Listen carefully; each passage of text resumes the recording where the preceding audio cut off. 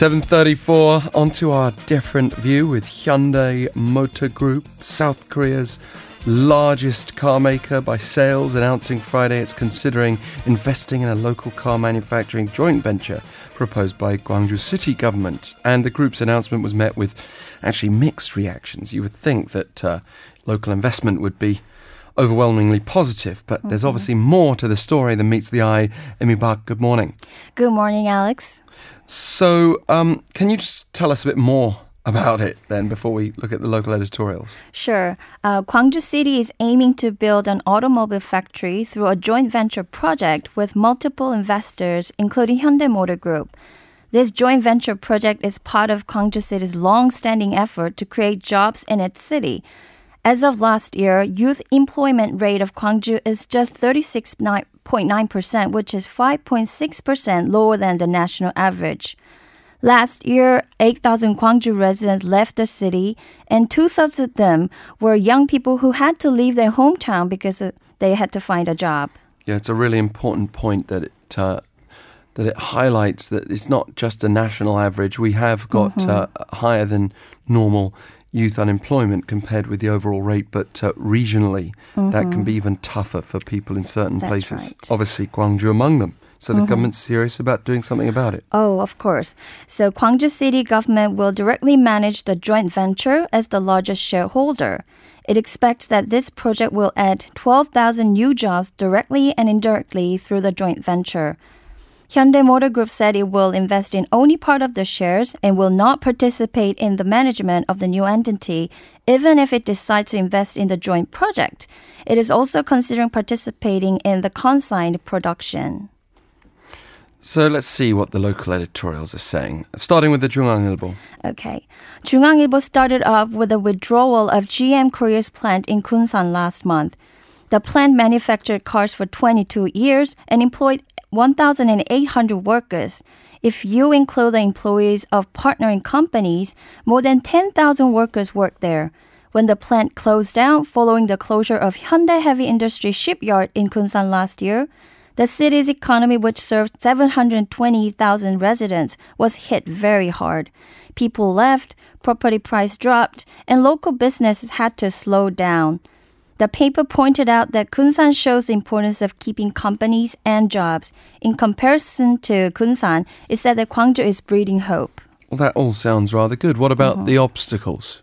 Of course, there are a lot of issues to resolve. First of all, it is unclear how much production could be assigned to Gwangju plant. In fact, the operation rate of the existing domestic auto plant is already pretty low. And secondly, Hyundai Motor unions are strongly opposed to the project. However, the paper said if the joint venture is carried out successfully and reduce production costs by achieving an agreement between labor unions and management, it could become a new model for the overall manufacturing industry in Korea beyond the auto industry. Right. What about the 한국일보's take on this? 한국일보 noted that the joint venture project is based on the concession of workers since the annual salary will be around 40 million won, which is about half of the current automobile industry average. People are paying attention to this project because this may show how to power Korea's slowing economy through labor and management making mutual concessions and local governments exercising leadership. Also, youth unemployment is causing serious social problems, but local companies are looking to move their plants to overseas because of high wages, which could make unemployment issue more worse. The paper noted that new experiments like Gwangju's job creation model are important because they would expand job market even by small scale. So this paper also had some cautionary advice. Oh, that's right. 한국일보 pointed out that there is a long way to go even after the project starts rolling. Since Hyundai Motor, which has the car manufacturing know-how, made it clear that it will not participate in the management, it will take a while to reach a satisfactory productivity level.